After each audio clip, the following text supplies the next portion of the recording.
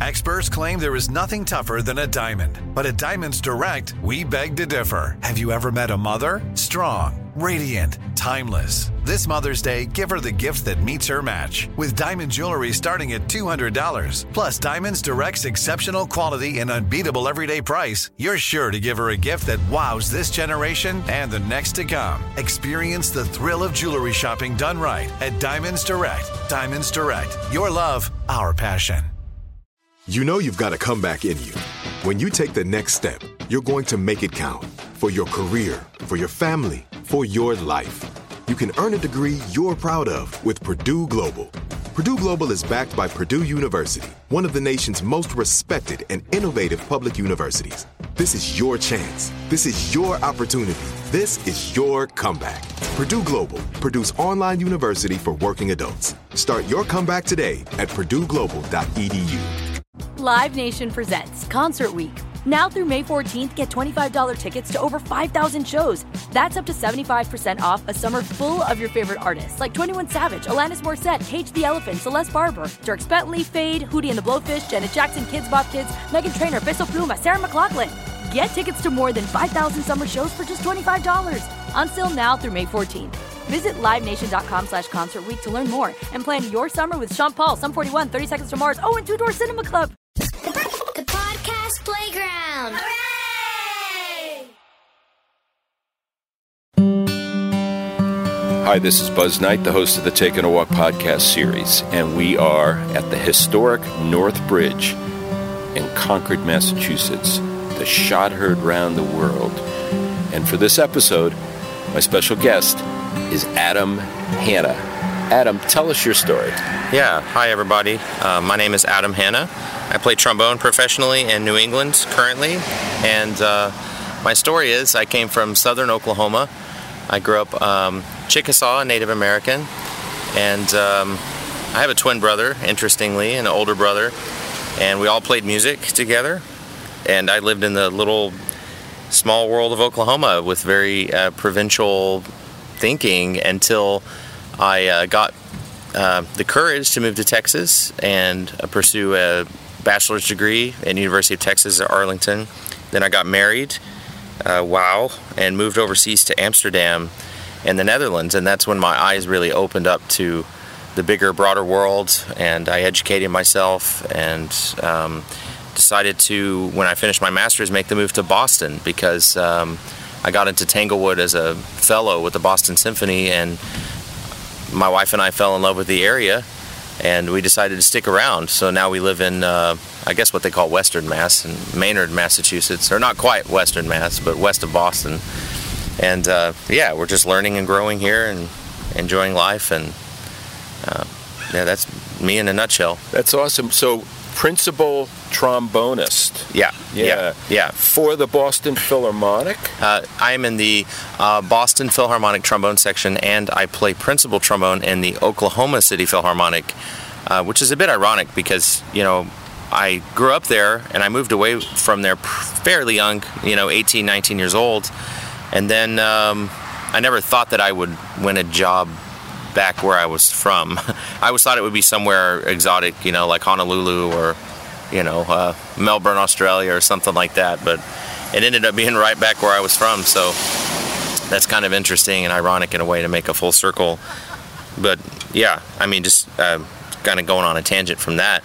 It's like you go back to where you're from after all those years and you sort of have this displaced sense of place. Like you feel like you know the place, but you're different, but the place is more or less stayed the same, and it's kind of an interesting thing, to go make music there after everything I've learned, Well, so just to paint the picture, we haven't really started our walk here at the North Bridge yet.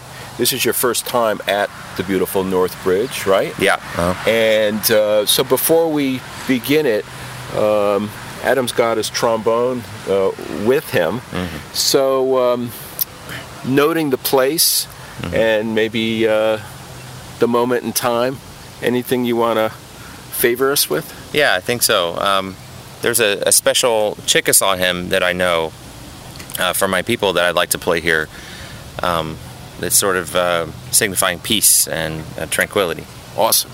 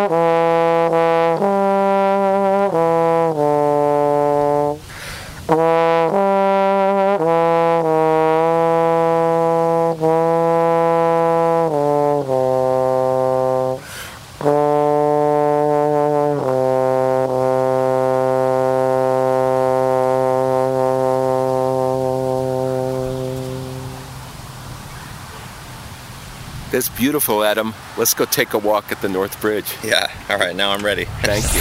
Taking a walk with Buzz Knight. Well, Adam, thanks for being the first trombonist on the Taking a Walk podcast series. Of course, it's an honor. We've had some other musicians on. We had Jorma Kaukonen from the Jefferson Airplane and Hot Tuna, cool. Founding member, and we also had Billy Payne, the keyboard player from Little Feat. Wow. And singer-songwriter Peter Himmelman. Okay. But you are the first trombonist. So. Well, I'm nowhere near as cool as any of those people you just named, so I don't know it's about a forewarning. that. I don't know about that. I think that beautiful hymn was very cool. Tell us about that hymn. Yeah, sure. Well, it's something that I learned retroactively, as in I didn't know it growing up Chickasaw. There were certain traditions that I knew, like wearing turtle shakers on the ankles, and as sort of a percussion device as part of a ceremony, but I never actually known any like Chickasaw melodies or music. A lot of that was lost and is now gone forever. But there's some things that exist, some melodies that still exist, and that's one of them. So it's just something that I learned doing I'm doing a doctoral degree at Boston University, and it's just something that I sort of dug up in my research for a project that I was doing focused on my indigenous heritage. I loved it. It was beautiful. Thanks. So tell us, for you, on your first walk here, what you're seeing and observing and feeling about the North Bridge and all that it certainly means, and how you feel. Yeah, well, I mean, this is my first time here, but so far, I've lived sort of close to the area, within 10 miles or so, 15 miles or so, for a couple of years now. But just in this general area, I feel a strange sense of belonging that, ironically, I don't feel in Oklahoma. I grew up there, but you have, when you go back home, you have these fond memories, and you have this sense of place and this sense of belonging, because it's your home. You grew up there. But when I go back to Oklahoma now for my work, because I live here in the Boston area, and then I commute to Oklahoma City for the work, and I just don't feel that sense of place there. It feels displaced, which is kind of interesting considering the heritage of the Chickasaw people. Were originally from Mississippi, from the northern Mississippi wooded area, and they were relocated, forcefully to Oklahoma. And it's just strange. It doesn't feel like home somehow. But, this is a place that I've never been, at least, not a few years ago when I moved here, and I feel like I belong here. Like I feel like the turf I walk on is, like I belong to it. Not the other way around. I love that, because I think when we all come here, we tend to feel that way about this, certainly this pretty incredible spot. As we're here, there's a group of members of the military that are here, look like from a battalion, and then further over the North Bridge, a group of students that just came in a bus. So it's often a very active place, but frequently it's not that busy as well, Yeah. So it's a pretty cool spot. So right here in front, we're looking at the grave of the British soldiers. You speak of sacred spots as well, right? So how did you first become a trombonist? Well, that actually came from sort of an accident. In school, you have things you can enroll in elementary school and middle school, and extracurricular things, and music was one of them. And my mom actually, who was Chickasaw, she always listened to music, all types of varieties of music. And I remember the sensation I had when I put on headphones for the first time, actually. And my mom was kind of a metalhead, actually. She listened to a lot of, I know it's funny, like, whose mom does that, but she listened to, like, I don't know, things like Def Leppard and, U2 and stuff. And I remember putting a Sony Walkman I put a whatever random CD I could find, because I thought it looked cool, and I pressed play and put the headphones on. And that sensation was just mind-blowing to me. So I thought, okay, I want to do music. It's the coolest thing ever. It just really resonated with me, that Def Leppard CD all those years ago. So then I approached my parents about playing music, and they said, okay, well, the school has something. So I went to the band director, who basically gave me a set of instruments to choose from. And I wanted to choose percussion. They already had too many. I wanted to play guitar. They said they don't have a guitar program. Then I wanted to play clarinet because I thought it looked cool, and there were too many clarinetists already, but there was this old trombone there. Wasn't in very good shape, and I ended up kind of getting stuck with that, and I remember being upset. But by the end of the day, I was already playing around with it and having fun with it. So, and I got quite good at it quite quickly. I remember it was a source of confidence building too, through middle school and early high school too. I was subject to school bullying and things like that, and I had a low self-esteem. But when I had that trombone in my hands, none of that mattered, because I felt like my mind was on a different rail, a better track, somewhere where I knew I belonged.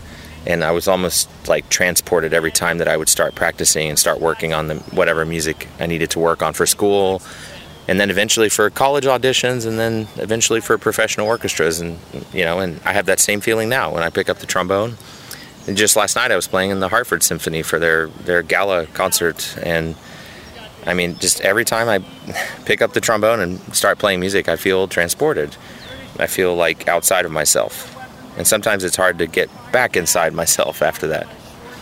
Well, that's a great description. So as we're at the midpoint of the bridge, looking out over the river, beautiful spot here at the North Bridge, taking a walk, you led into certainly something I always think about and love asking a musician.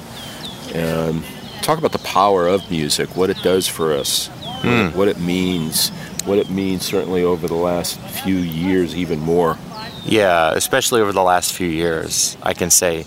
But I can't alone speak to the power of music overall, but it has an ineffable quality. It's something that I can't necessarily describe, but you can see in nature. For example, we're here on the bridge looking out over the water, and there's a pack of Canadian geese.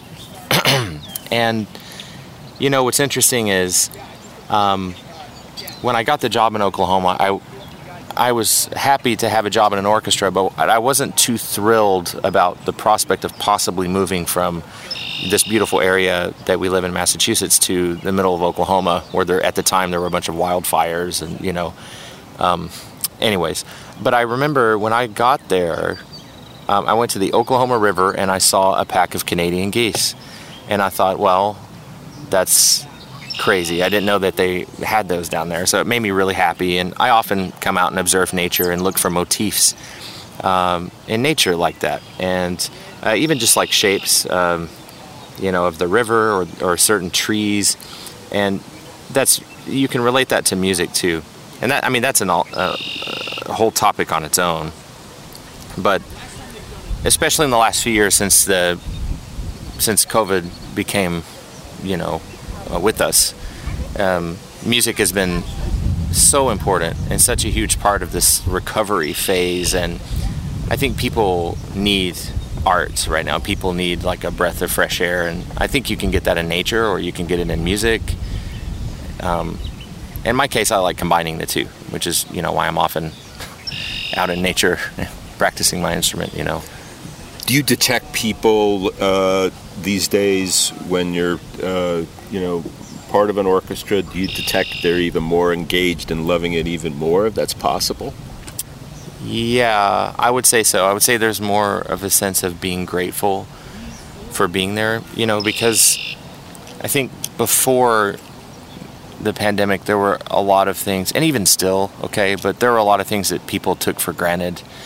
And even people like in the professional, all industries, but in the professional music industry too, where it's like you can take for granted that you are holding an instrument and, sharing music with other people that need it at the same time you're making a living. And now that landscape has changed a lot. So you have a lot people that I think tend to be more grateful and even maybe more expressive. But to be honest with you, I mean, I think this is going to resonate with everybody, but this pandemic has been exhausting. Just exhausting.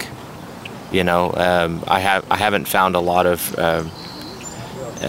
outlets or areas of rejuvenation. I mean, music is a great tool, but you need more than that too, because music represents something. It's symptomatic of substance. It's symptomatic of, I mean, you have to think about what were the first notes ever made. What was the first music ever made?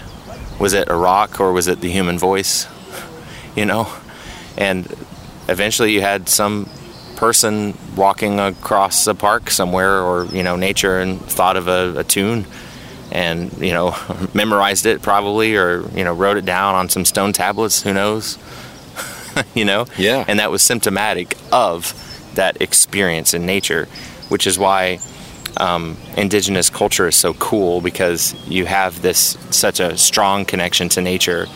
And so there are all these things that sometimes melodies I come up with in my head, because I often wonder, what does Chickasaw music sound like? And there are actually some very prominent Chickasaw composers. One is Jared Tate, who writes for, I think, the Westworld show on HBO. He does a lot of other things, released a CD with San Francisco Symphony and all of this. He's definitely like big-time composer. And I often wonder, what does original Chickasaw music sound like? Gosh, we'll never know. But actually, I feel like that's not true, because there are these hereditary things, these like motivic things that happen in our existence and our heritage that come through. So these melodies that I have in my head sometimes, I'm thinking, could that be Chickasaw? Because I can't place it. Usually if I make up a melody, I'm not super creative, so I'm like, oh, why, that's a thing from Star Wars, or like that's a cartoon theme. Yeah, that's a cartoon theme, right? Yeah. But then sometimes things come out, and it just playing my trombone improvisation wise, and I'm like, I wonder if that is coming from somewhere deep, somewhere indigenous. Probably, so I think that's kind of cool, and I don't think all is lost per se as far as that culture goes musically. So what else, in terms of either music or literature, what else inspires you? Gosh, that's a really good question. I would say story, actually. I married a creative writer. She writes middle grade fantasy novels. So my wife, Elise, she's a very creative person, and she's always making and inventing stories and even analyzing them. So other areas of inspiration for me would be something like cinema, like just following stories. And there's so much, I mean, let's face it, like cinema is what opera was, and Puccini's time. You think about the composer John Williams. I've worked with John Williams a few times now, fortunately. It was on my bucket list, and I got the fortune of working with him. Oh, great. And I played a film night with him in Miami, and I worked with him here at Tanglewood in Massachusetts. And I remember when I was talking to him, he's very generous with his time, and I remember we spent about half an hour just chatting backstage. And I remember that when I was talking to him, I thought, what is going through his head right now? Because it's not my conversation. He's probably writing the next, who knows what, Jurassic Park melody or who knows. And I think at the time he was writing for like the newer Star Wars movies. So I always wonder like what's in his head. And I remember standing there thinking, this is like meeting Puccini or something, or Beethoven. The world just maybe hasn't fully realized that yet. Oh, that's incredible. Yeah. What a thrill. Mm-hmm. Yeah, it was. So let's walk back over the bridge here. Yeah. So there's a gentleman I worked for many years ago when I was in particular managing talent at a radio station. And he remarked to me when I was talking to him about it, he said, you are the conductor of the orchestra, and you need to get all the musicians in your orchestra playing the tune you want. That's your job. So as somebody who's been on the other end, you in an orchestra being led by a conductor, whether it be Benjamin Zander or whomever, give me your impression of his comment relating to leadership. Yeah, now that's very interesting, and from a certain standpoint, I agree with that, but also I can see, I think that certain conductors come into an orchestra, like for example in Oklahoma City Philharmonic, we're very grateful and blessed to have Alexander Micklethwaite, a very prominent German conductor. He has a very clear vision when he comes in and stands in front of the orchestra, and his job is to sell that vision to us as the musicians, and then it's our choice to buy that vision or not. And sometimes we don't agree with it, but if you go along with it, then you can see that point of view.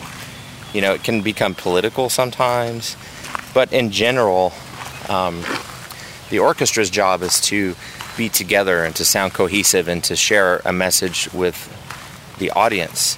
And sometimes that can get a bit lost in the politics of an orchestra, but that's the overall goal, is to make the audience feel that message. And if the conductor says that's what they are thinking, it's usually best just to go along with that. But as far as leadership in the orchestra goes, there's a hierarchy for sure. I mean, you have principal positions, which I'm in a principal position, but that doesn't make me the quote-unquote boss of the orchestra or whatever. It's just the principal trombone position. So I have, 2 other trombonists in my section, and I'm trying to relay the conductor's message to the rest of my section. And the other principal players do that as well. It's principal violin seat and principal percussion even. So there's sort of a trickle-down effect that happens. So Adam, as we're winding down our walk here at the North Bridge, what are you working on these days besides all your work with orchestras? Yeah, sure. So I'm doing an independent project this summer with my I would say, trombone hero named Christian Lindberg. He's quite a famous conductor and trombonist, and he's produced more CDs than any living trombonist, or any trombonist in history, really. And he's quite extraordinary. So I got the rare opportunity to work with him a few years ago in some private lessons and a masterclass that he did in Germany. So I went there and I did that for a week. He called it his masterclass from hell. So it was a crazy thing where you'd wake up and run 5 miles and, eat a granola bar for breakfast and, play trombone 9 hours straight, that sort of thing. It's very intense. So, and I just sort of stayed in touch after that, and he proposed the idea to record some duets at his recording studio in north of Stockholm. He has his own, mansion and small island there, I guess. So we're going to go. A friend of mine, actually, when I went to Tanglewood and Boston Symphony, one of my trombone co-fellows, colleagues there, actually ended up winning a job in the Vienna Philharmonic.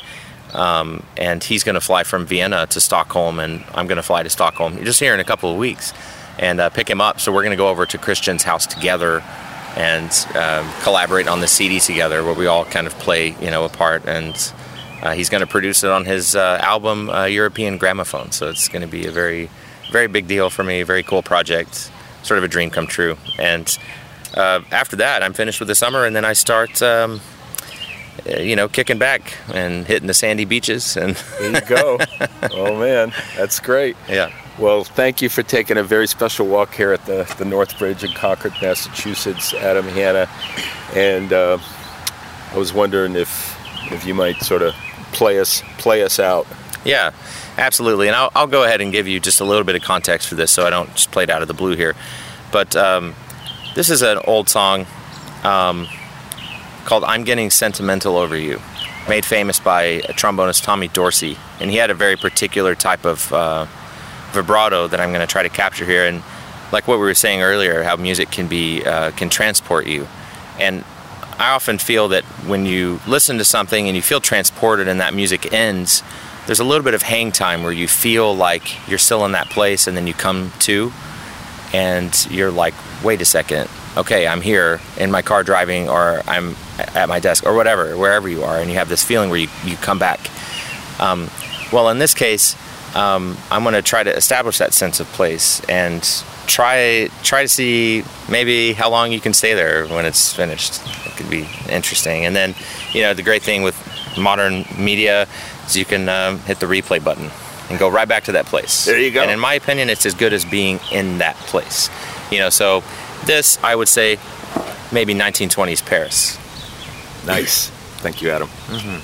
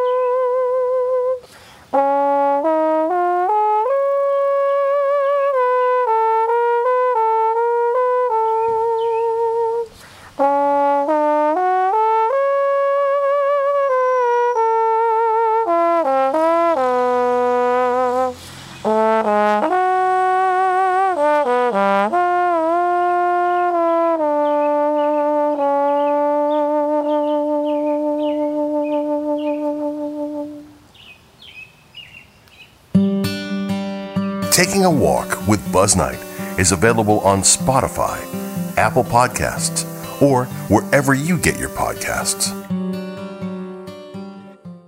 Live Nation presents Concert Week. Now through May 14th, get $25 tickets to over 5,000 shows. That's up to 75% off a summer full of your favorite artists like 21 Savage, Alanis Morissette, Cage the Elephant, Celeste Barber, Dierks Bentley, Fade, Hootie and the Blowfish, Janet Jackson, Kidz Bop Kids, Meghan Trainor, Peso Pluma, Sarah McLachlan. Get tickets to more than 5,000 summer shows for just $25. Until now through May 14th. Visit LiveNation.com/Concert Week to learn more and plan your summer with Sean Paul, Sum 41, 30 Seconds to Mars, and Two Door Cinema Club. Judy was boring. Hello. Then Judy discovered ChumbaCasino.com. It's my little escape. Now Judy's the life of the party. Oh, baby, mama's bringing home the bacon. Whoa, take it easy, Judy. The Chumba life is for everybody. So go to ChumbaCasino.com and play over 100 casino-style games. Join today and play for free for your chance to redeem some serious prizes. ChumbaCasino.com. No purchase necessary. Void where prohibited by law. 18 plus terms and conditions apply. See website for details. Asking the right questions can greatly impact your future, especially when it comes to your finances. So if you're looking for a financial advisor you can trust, certified financial planner professionals are committed to acting in your best interest. That's why it's got to be a CFP. Find your CFP professional at letsmakeaplan.org.